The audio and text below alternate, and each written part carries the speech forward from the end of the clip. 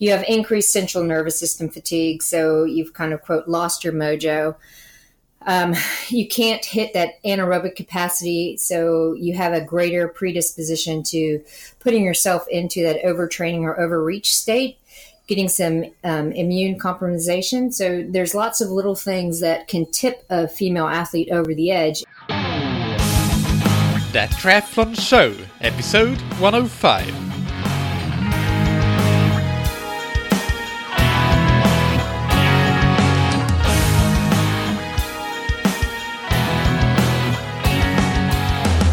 Hey, what's up everybody, and welcome back to another episode of That Triathlon Show, the podcast presented by scientifictriathlon.com. I'm your host, Michael, and on today's episode I interview Dr. Stacy Sims. We discuss training, nutrition, hydration, and recovery considerations that are specific for female athletes, because, as we'll get into in the interview, women are not small men, and most research in endurance sports is done with male college students, so it's not necessarily a representative sample. So Stacy is an exercise physiologist and nutrition scientist. Her role is as a senior research fellow at University of Waikato. I should have checked how to pronounce that. It's in New Zealand. I did not, so I might have gotten that wrong, but hopefully it's okay. Stacy specializes in sex differences with regard to things like exercise stress, heat stress, nutrition, recovery, and the impact of all of these things on health, body composition, and endurance performance.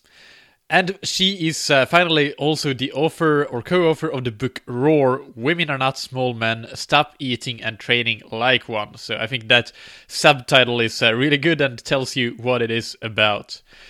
Before we dive into the interview, this episode is sponsored by Precision Hydration. Andy Blow, founder of the company, recently wrote a great blog post on how much dehydration you can tolerate during an Ironman. And in a nutshell, the sweet spot is likely highly individual and may even be a bit different for the same athlete on different days and in different climates. But it probably falls in the 2 to 4% body weight range for most people. So that is something that I will link to in the episode description if you want to read that post. And of course, as a That Triathlon Show listener, you will get your first box or tube of Precision Hydration electrolyte product for free when you use the code THATTRIATHLONSHOW, all one word, on precisionhydration.com. And note that previously this campaign was running until the end of February, but that's actually something that I recently talked to Dave at Precision Hydration about, and we'll extend that offer so it's valid for the time being. So go ahead and use that. This episode is also sponsored by Triathlon Corner, the triathlon webshop on triathlon-corner.store. That's your go-to place whether you're looking for a new wetsuit, running shoes, bike computers, or power meters. They've got you covered. And right now, all That Triathlon Show listeners can get 10% off all purchases by using the discount code THATTRIATHLONSHOW, all one word, all caps, just like the Precision Hydration code on, again, triathlon-corner.store. Alright, let's get on with the show and listen to Dr. Stacy Sims. Alright, so on today's episode of That Triathlon Show, I'm welcoming Stacy Sims, PhD, to the show. Stacy, how are you? I'm great. Thanks for having me. Thanks for coming on. This is a very, very requested episode because there have been a lot of female athletes writing in, and they want to hear more about if there are specific considerations for that population, and that's what you specialize in. Can you just briefly break down exactly what, in terms of the female training, nutrition, physiology, it is that and everything that you do that you're an expert in, basically? Oh, wow. How long do we have? 30 seconds. Very brief. So pretty much everything that's out there on training and nutrition from a scientific perspective has been done on 18 to 22-year-old college-age men.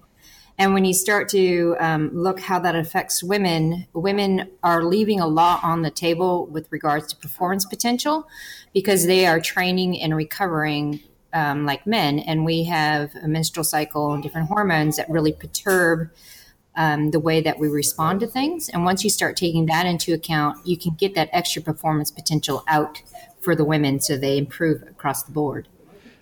Okay, brilliant. That's you hit that 30 seconds right on the head. So that's perfect. Let's start with training, perhaps. What different considerations come into play with training for women compared to men? Yeah, so I guess the basis of it is to look at a woman's menstrual cycle. So when we talk about that, a typical cycle is 28 days, where day one is the first day of bleeding. And the onset of bleeding is because estrogen and progesterone drop. So the first 2 weeks of a woman's cycle, so day 1 to 14, this is where they can really work to improve their strength and their overall top end power, their their anaerobic capacity. And then when they start getting to the high hormone phase, which is day about 20 to 28, this is where estrogen and progesterone are at their highest, and it's really hard to hit that top end. So if you're thinking about how to scope training and recovery, you work with that cycle where you want to put the really high, hard, intense work those first 2 weeks, and then look at about the 5 to 7 days before the menstrual cycle starts again or the bleeding starts again, and use that more as a maintenance or a steady state phase. And this can go across the board from, all of the endurance stuff to also strength. There's been some really good, tidy studies that have come out looking at strength training and showing that women who do 5 days of strength training for those first 2 weeks and then back it down and do more of a maintenance phase in the last week before the bleeding starts actually gain more lean mass and lose more body fat than women who do that typical 3 times a week across the board for 4 weeks. So there's some really interesting stuff that's coming out about training in and around the menstrual cycle, and that's the way you can maximize potential. Yeah, that's very useful and something that I've had this discussion with some athletes that I coach as well, and it's great for both women but also for coaches that are coaching female athletes to learn more about this. So great. Is there a risk for, even you mentioned that it's more difficult to hit the high power and anaerobic stuff in days 21 to 28, you said, of the cycle, but are there also bigger risks of even getting sick or overtraining, or just more difficult to recover in that period, or anything else that happens there? Yeah, so the high hormone phase, specifically what happens is your core temperature is elevated, you lose more total body sodium, you have a harder time recovering because progesterone is catabolic, so it's harder to repair the muscles.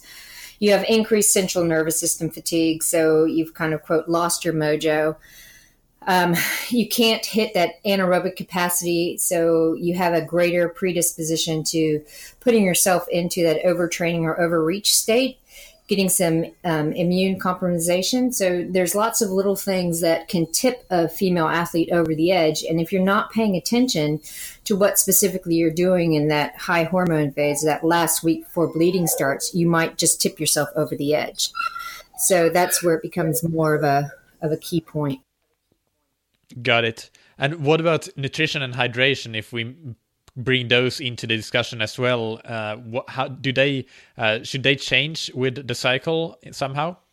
Yeah, so again, when we think about you have this carbohydrate intake that you have per hour, and there's a few things to consider that aren't necessarily phase related, where women have a reduction in their ability as compared to men to absorb fructose. So, for example, men can absorb 66 grams of fructose per 100. Women can only absorb 26. And that's across the board. So when you're thinking about their typical sport nutrition products, women will... Is that per 100 grams of carbs total that men can absorb 66? Oh, not carbs, fructose. Okay. Fructose.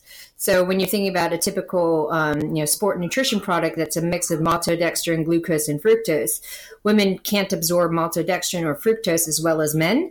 So it sits in the gut, and women are also more predisposed to having gastrointestinal distress because estrogen causes a little bit more of the inflammation and leaky gut. So when you're thinking as estrogen rises at ovulation and in the high hormone phase, there's a higher predisposition for leaky gut.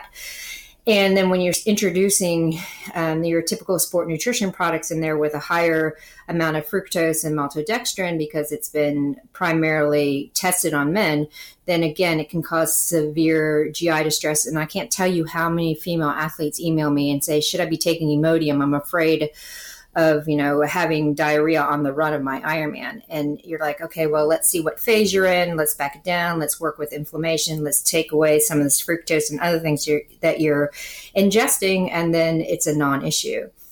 But when we're thinking specifically across the menstrual cycle, women have an ability to conserve more carbohydrates. So they don't need as much in the first 2 weeks because their body can access it really well. But as estrogen rises, it also inhibits carbohydrate coming from the muscle. So it facilitates free fatty acid use, which in some regards is good. But the flip side of that is you can't hit intensities or anything that you're used to. So you need to take in a little bit more carbohydrate. Yeah. So you have that. So you're saying that you can't really tap into those carbohydrate stores. So you need to take in carbohydrate. Is that in workouts or is that in general day-to-day nutrition as well? In workouts. So if you're thinking about how are you going to maximize your training, you want to fuel before, during, and after, and then the rest of your diet is kind of arbitrary for the most part. So if you're thinking about, I have this high intensity workout and it falls a few days before my period starts and I'm not that sure I'm going to be able to hit those intensities, then add a little bit more carbohydrates so you can hit those intensities. But if you were to do that same workout a week later after your period starts, then you don't have to add that extra carbohydrate. Your body's primed and ready to go because it can access all the fuel that it needs to hit those intensities. Okay, perfect. But then they should obviously check the package of the gel or the sports drink and make sure that it's not too high in fructose to get that right as well. What about hydration? Is that something that changes or are there general differences that we can go into right now between women and men when it comes to hydration needs? Yeah, so this is another big contention because there's different schematics to think about. When we think about hyponatremia, that's coming to the forefront of a lot of races now. People are experiencing hyponatremia, so this is where your drink to thirst comes from. Women, again, are more predisposed to hyponatremia, and it's not because they have slower times or larger body surface areas. It's because their body kicks out more total body sodium because of progesterone. And they sit clinically closer to hyponatremia than men from a standpoint of what their blood measures. So they are predisposed to it. So they need to think about what are they eating? What are they drinking? Let's drink something that's functional. So not a typical sports drink. It's too high in carbohydrate. There's not enough sodium and potassium to help fluid availability. So there's lots of thought process that goes into what a woman should be drinking and what a woman should be eating, because it's not about electrolyte replacement. It's all about fluid availability. So if you are eating and drinking stuff with sodium in it, and the stuff that you're drinking is part of the new generation of the lower carbohydrate, higher electrolyte content, then it attenuates that hyponatremia risk. The other factor to consider is when a man and a woman both do the same race and they're similar times, when they finish, a man's blood sodium level will be higher than the woman's because men tend to finish endurance events with hyper hyponatremia, meaning higher blood sodium levels, and women tend to be on that lower end. And that's a specific sex difference. So when you're starting to look at the literature and see all this drink to thirst stuff,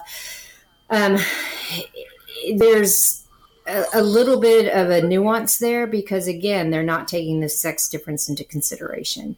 The other thing is that your thirst sensation alters as you start going longer and longer. And in men, the salty and the sugar sensation from a drink is not as strong as it is for women. So women will drink something like a Gatorade or a Powerade when they're 2 or 3 hours into a race and they're like, oh, I can't drink it anymore. And a man will be like, that's all right. Because this palatization is still another sex difference. So women will tend to drink less than they need to. And then they'll be super thirsty and then just start drinking the water. And this, again, predisposes to hyponatremia. And then the last thing on top of that is in that high hormone phase, a woman's plasma volume, so the water part of her blood, drops by 8%. So she's already starting a race compromised with the water fluid availability for sweating. So women need to pay a little bit more attention to what they're drinking, how they're drinking, and what phase of their menstrual cycle they're in to prevent getting into these clinical issues. That last thing that begs the question: if you have a maybe more competitive goal and you want to really maximize performance, should you plan what race you do based on your cycle so that you're not in a phase where anyway you have all these other things that you mentioned, not being able to hit intensities, but also decreased blood plasma volume is going to be a big detriment to endurance performance. So is that something that you recommend doing, planning the races based on your cycle? No, because then it becomes too difficult. And the reason why I say that is we know all this stuff that happens with the menstrual cycle, and we can put it out there and say all of these things, but it's not a fear factor. And it's not like, oh, now I have to plan my race because I'm not going to race well. It's knowing this and then putting specific interventions in to prevent the negativity of those high hormone phases.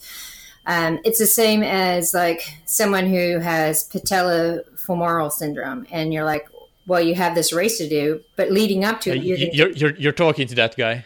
Oh, okay. So leading up to it, you're going to do all the things possible to avoid the pain, right? So you're going to be taping, you're going to be rehabbing, you're going to be taking NSAIDs and doing everything to get to the race as good a condition you possibly can. So when we think about the menstrual cycle, you're training around the menstrual cycle, you're altering your nutrition to enhance its adaptations. And then most likely because of stress, your cycle is going to change. And I can't tell you how many women are like, my period's going to come on race day, no matter how well they've planned everything. So this is where you're like, okay, 5 to 7 days before your period starts, we're going to work on dampening the inflammation response that these hormones cause. So you're taking magnesium, you're taking zinc, you're taking an omega-3 fatty acids. You are looking at specifically changing your race and training nutrition to increase the amount of carbs and sodium that's in there. You're recovering well by increasing the amount of protein that you're taking post-exercise and throughout the acute recovery period. So there's specific nutritional interventions that you can do to mitigate all of these supposed negative effects. And then it becomes a moot point. Okay, perfect. Yeah, that makes a lot of sense, and when you put it that way, and I think that's a good segue actually to talk a little bit about your book Roar, which goes into these topics, so that the listeners can find out all the specific details, I guess, on these things. So, can you talk about Roar just a little bit? Oh yeah, Roar. It came about kind of in a conversation that I was having with Celine Yeager, my co-author, where she was involved in quite a few of the women's camps I was doing when I was working with Osmo, and did quite a bit of stuff with her when she was writing with bicycling, and she's like, we need to put this in a book. So instead of me going off and doing seminars and podcasts, we put it all in a book. So it's pretty much a review of all the literature and then disseminating it out. So it talks about, are you pregnant? Are you not? Are you menopausal? Are you not? Are you on an OCP? Are you not? Are you regularly cycling? how to change your nutrition, how to change your training, how to adapt to the heat, how to use pee sticks to really dial in your nutrition. Everything from like how to counter premenstrual syndrome and the bloating. You're not leaning up. Are you in low energy availability? What is your body type? How can you eat for that? So it goes into all the details and everything that I think women need to know and probably don't know. So pick a chapter, talk about it. Yeah, and the sub-headline, "Women are not small men, stop eating and training like one," I think that sums it up pretty well. So we'll have it linked to in the show notes and the episode description so people can go in and have a look. You mentioned there if the pregnancy and menopause. Can we talk a little bit about first pregnancy? Are there any specific things to consider for training nutrition during pregnancy?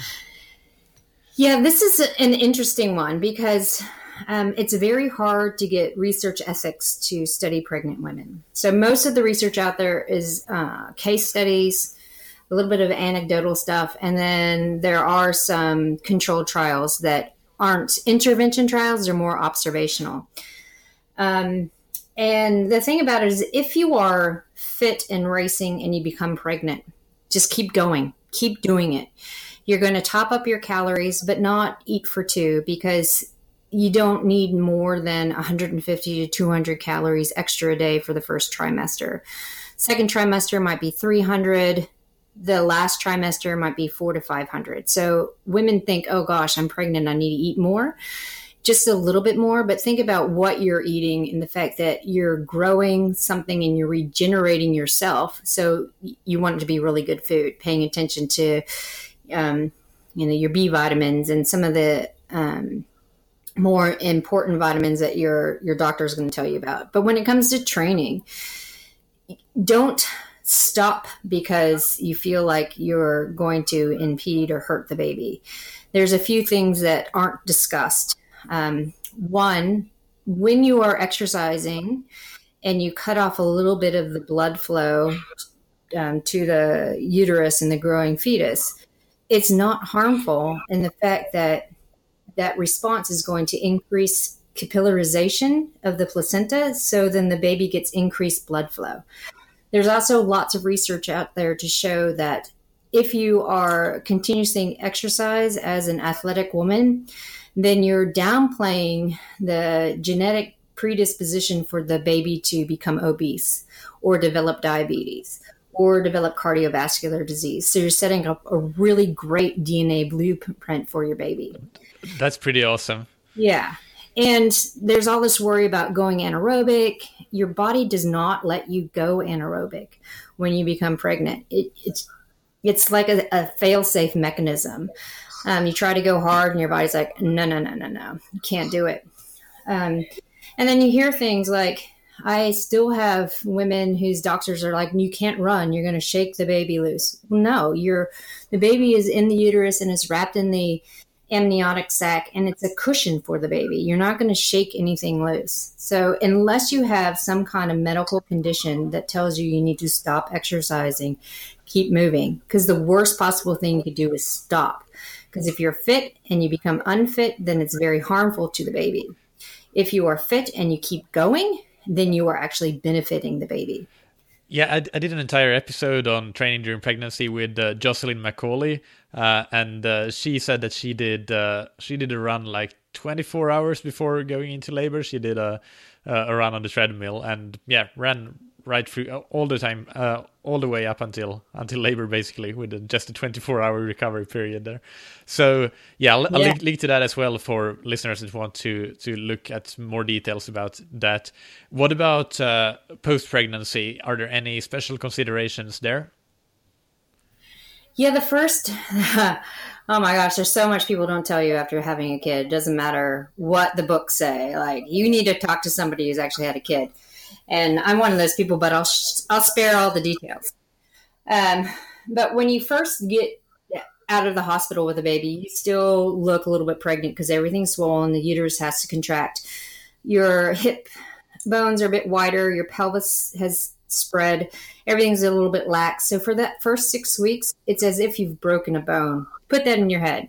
And the fact that you're not going to go running, you're going to just do lots of easy stuff. You're healing, your body's healing. You're trying to develop milk to breastfeed. So don't think about running, just lots of light activity, nothing straining. And think of it as active recovery from a race. And then when you are 6 weeks past and you go to your physician, then most likely will give you the okay. You want to do a lot of pelvic floor work. You also want to make sure that your pelvic bones are realigned. Many women have lots of difficulty riding and running after they have a child because the pelvic bones have widened to give birth. And sometimes when they close, there's some pelvic torsion or there could be some other misalignment. And then when you get back into training, you'll start to have a lot of pain and ligamental and bone injury. And it's because you're not aligned. So make sure you get that alignment corrected and then get back into your training. And people are like, well, what about breastfeeding? It's fine. You're going to take some calories in, pump before you do anything anaerobic, and then you can feed the baby. So it becomes more of a timing thing with breastfeeding and activity. And finally, what about menopause? What are the considerations that goes into that period? So the biggest thing that menopausal women need to think about is protein and power, the 2 Ps. So you start to lose muscle integrity.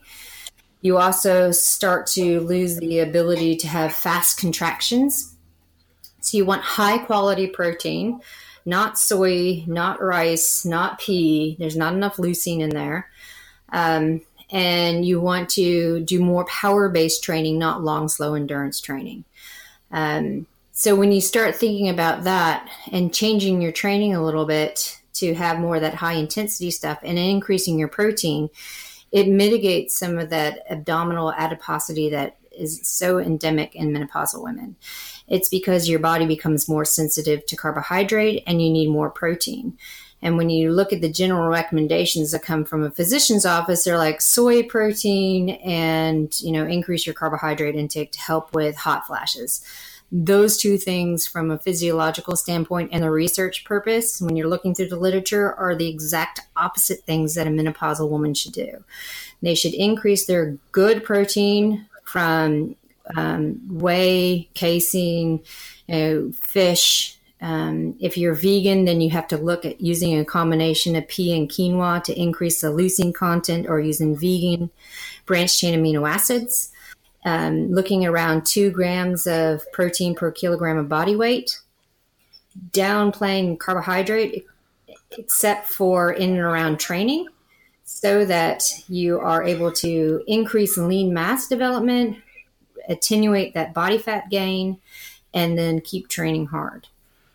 2 grams of protein per kilogram body weight. That's the same amount that's recommended for endurance athletes doing 2 to 3 hours on average per day of exercise. I just did a review of the joint position statement from the American Sports College, Medicine Sports College, and some other entities. So that's pretty interesting to see that even though they may not be training that much, they need that amount of protein. So yeah. Very interesting. What about, well, you mentioned they're doing more power-based training, recovery needs for that, and how do you kind of, from a training perspective and planning and structuring your training, integrate the sometimes often increased recovery needs for aging athletes with doing more of that power-based training that they need?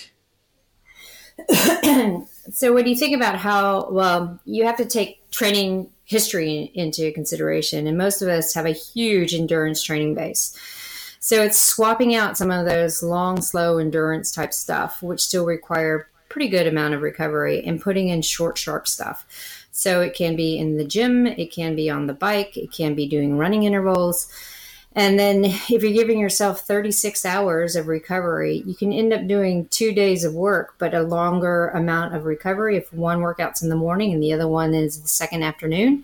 So you're just manipulating your training from morning to afternoon, morning, lunchtime, whatever, to give yourself that longer bit of recovery without compromising your training week. Okay, got it. Perfect. And before we move into the rapid fire questions, I have one listener question. We sort of covered it, but can you just clarify still briefly the difference in recovery needs between female and male athletes? Do they exist, and what are they? Yeah, so there's a specific recovery window that we always talk about. You hear you need carbohydrate and protein within 30 to 45 minutes. And again, that's based on the recovery window of men. And when you look at the sex differences, women come down to complete baseline after 90 minutes. Men can have 3 to 18 hours, depending on how intense that exercise session was. It doesn't really change that much for women. And we always talk about putting carbohydrate in to replenish the glycogen stores. But the first and foremost thing that women need to be aware of is, because progesterone is catabolic and you're never without progesterone, your first thing is to start that muscle anabolism. You want to kickstart into repairing the muscle, and you want to get that cortisol as low as possible. So within that first 30 minutes, you're looking at 25 to 30 grams of really good high quality protein with, maybe 50 to 60 grams of carbohydrate to facilitate that protein uptake. If you do that, that opens up your window for glycogen recovery to 2 hours instead of just 45 minutes. But for men... Yeah, go on, sorry. I was going to say, but for men, you can do 20 grams of protein with, you can do that 4-to-1 or 3-to-1 ratio of protein to carbohydrate and recover really well. Yeah, that's really good. And I'm just sitting here thinking that, wow, I learned so much today that it's been a long time since I learned so much in a single podcast episode. I just had this discussion with post-workout nutrition and realized that I kind of gave the advice that is apparently applicable for men, but not necessarily for female to a female. So you learn something every day, don't you? You do. Always learning. I'm always learning. Yeah. I just hope I stay at least 3 months ahead of everyone else. Yeah, that's a good goal to have. Okay, so let's move into the rapid fire questions. Take just 1 or 2 sentences to answer these. And the first one is, what's your favorite book, blog, or resource related to triathlon or endurance sports? I don't have one. I know I should, but I don't, because I'm so wrapped up with research and stuff here that I don't have time to do anything else. Well, research counts, and it can be nutrition, your field of expertise. It can be a Twitter account, the researcher you follow. Gosh, I don't. Okay. A listserv that comes through. I'm like, oh, that's from fertility, that's from nutrition, that's from sports science, that kind of stuff. So, yeah, I'm enjoying the experimental physiology, myth, and methodology section. That one's interesting. Okay. What's your favorite piece of gear or equipment, if you have one? A bike trailer, because then my kid can ride her bike with me. Nice. And finally, who's somebody in endurance sports or nutrition research that you admire and look up to? Nina Stockenfeld. Nina Stockenfeld is out of the J.B. Pierce lab at Yale, and she has been doing a lot of research in the past 20, 25 years on progesterone and estrogen and how it affects fluid balance in women and men. And she's just really spot on with the research, very humble, but very direct and smart. Great. So where can the listeners find out more about you and follow you if they want to do so? And also mention the name of your book again so that they remember it. We'll have that linked up in the show notes, of course. Yeah, there's 2 places. The Dr. Stacy Sims Facebook page. There's also a link to Roar there, the book. And then the University of Waikato, I have a staff page and I update that regularly with the research projects that I'm working on, students that I'm working with, and studies that I need participants for. Brilliant. All right. Thank you so much, Stacy. It's been really great talking to you, and I learned a lot, and I'm sure the listeners will as well. It was a real pleasure having you on the show. Thanks again. It's been fun. All right, ladies and gentlemen, if you're still listening too, I really hope that this was a super useful episode for you. It definitely was for me as a coach. My key takeaways, there are quite a few here, but plan your training according to your menstrual cycle is something that can be super important. And what Stacy said is that in the high hormone phase, days 21 to 28, it's not ideal to do intensity, so maybe take that as a scheduled easier week, or recovery week if you want to call it that. The second point I wanted to make is that you may need to take on more carbs during exercise in that phase as well, or in races for that matter, because your body can't access its carb stores in the same way as normal, so you need those exogenous carbs to be able to have the carb availability in the muscles to go at a higher intensity, if that's something that you still need to do. Also, in general, one of the differences between men and women is you need to focus especially on fluid availability by planning your hydration strategy properly, and you can find a lot of information about that, of course, on precisionhydration.com. So plan that properly with a focus on both the fluid and the sodium component of it. So again, just some electrolyte product so that you get your sodium and your fluid in, whether it's precision hydration or something else. If you prefer something else, it's fine, but make sure that you plan that properly and don't make it just an afterthought. Finally, post-workout nutrition. This is something that, as I said in the interview, I did not know about at all. So for women, you need more protein, at least relatively speaking, compared to men. Good high quality protein, and the ratio of carbs to protein that you take in post-exercise is not the same as that for men. For men, it's the ratio is higher on the side of carbs. So, for example, we mentioned the 4-to-1 ratio of carbs to protein, and that seems to apply pretty well for men.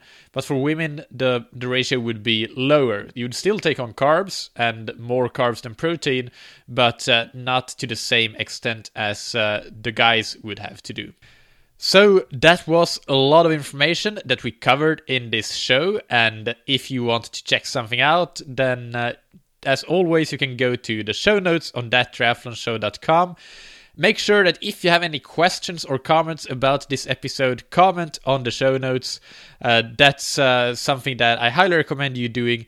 I get quite a lot of emails, but I'm much better responding to the comments, honestly, because I need to focus on things like actually producing the podcast so that thousands of listeners can hear it rather than responding to individual emails, and of course focusing on coaching the athletes that I coach. So that's why I prefer it if you ask your questions in the comments section on the website, because that way when I answer your question, all of the other listeners that go to check out the show notes will see that as well, and I can help many people at the same time, and I don't need to answer the same question over and over again. And while you're on the website, by the way, if you're interested in getting any help in improving your training and racing this season, check out the services that I offer, like customized training plans, consultations. I am so obsessive compulsive when I create custom training plans, so much so that I should probably stop doing it, just because my hourly rate for that particular service is probably something like on the level of a janitor in a developing country, but I really like to do it as well. So if that's something that you're interested in, check that out and email me. And as for the consultations, same thing really. I have a guarantee that we won't hang up the phone or close down Skype until you feel that you've tripled your investment. So there you go. I just wanted to mention those things. I think coaching and guidance, they are the high leverage investments that are worth making for any triathlete if you want to improve. The next episode of the podcast is one that I'm really super excited about. I interview my teammate Katarina Larsson and my coach Andrea Campos, and we talk about how you go from being an adult onset triathlete like Katarina was, starting as an adult, new to swimming and everything, and then become really, really competitive as a normal age grouper with a normal job, normal challenges from both the athletes and the coaches' perspective. And Katarina has won 3 gold medals in the European Championships, age group championships, I should say. So she has become really, really competitive.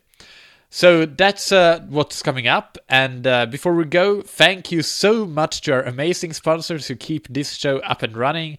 Triathlon Corner is the new online home of shopping the best triathlon products in the world to great prices, and even better now that you can get 10% off your purchases by using the discount code ThatTriathlonShow, all one word, all caps, on triathlon-corner.store. And thank you to Precision Hydration. If you are interested in taking them up on their offer to get your first box for free, then make sure to first take the free online sweat test that you can find on precisionhydration.com. That will give you a personalized hydration strategy for your next race, and you will know exactly which ones of their products, which electrolyte strength to add to your shopping cart. Again, that discount code as well is ThatTriathlonShow, all one word, all caps, to get your first box for free. And finally, thank you as always for listening. Keep training smart and keep loving triathlon.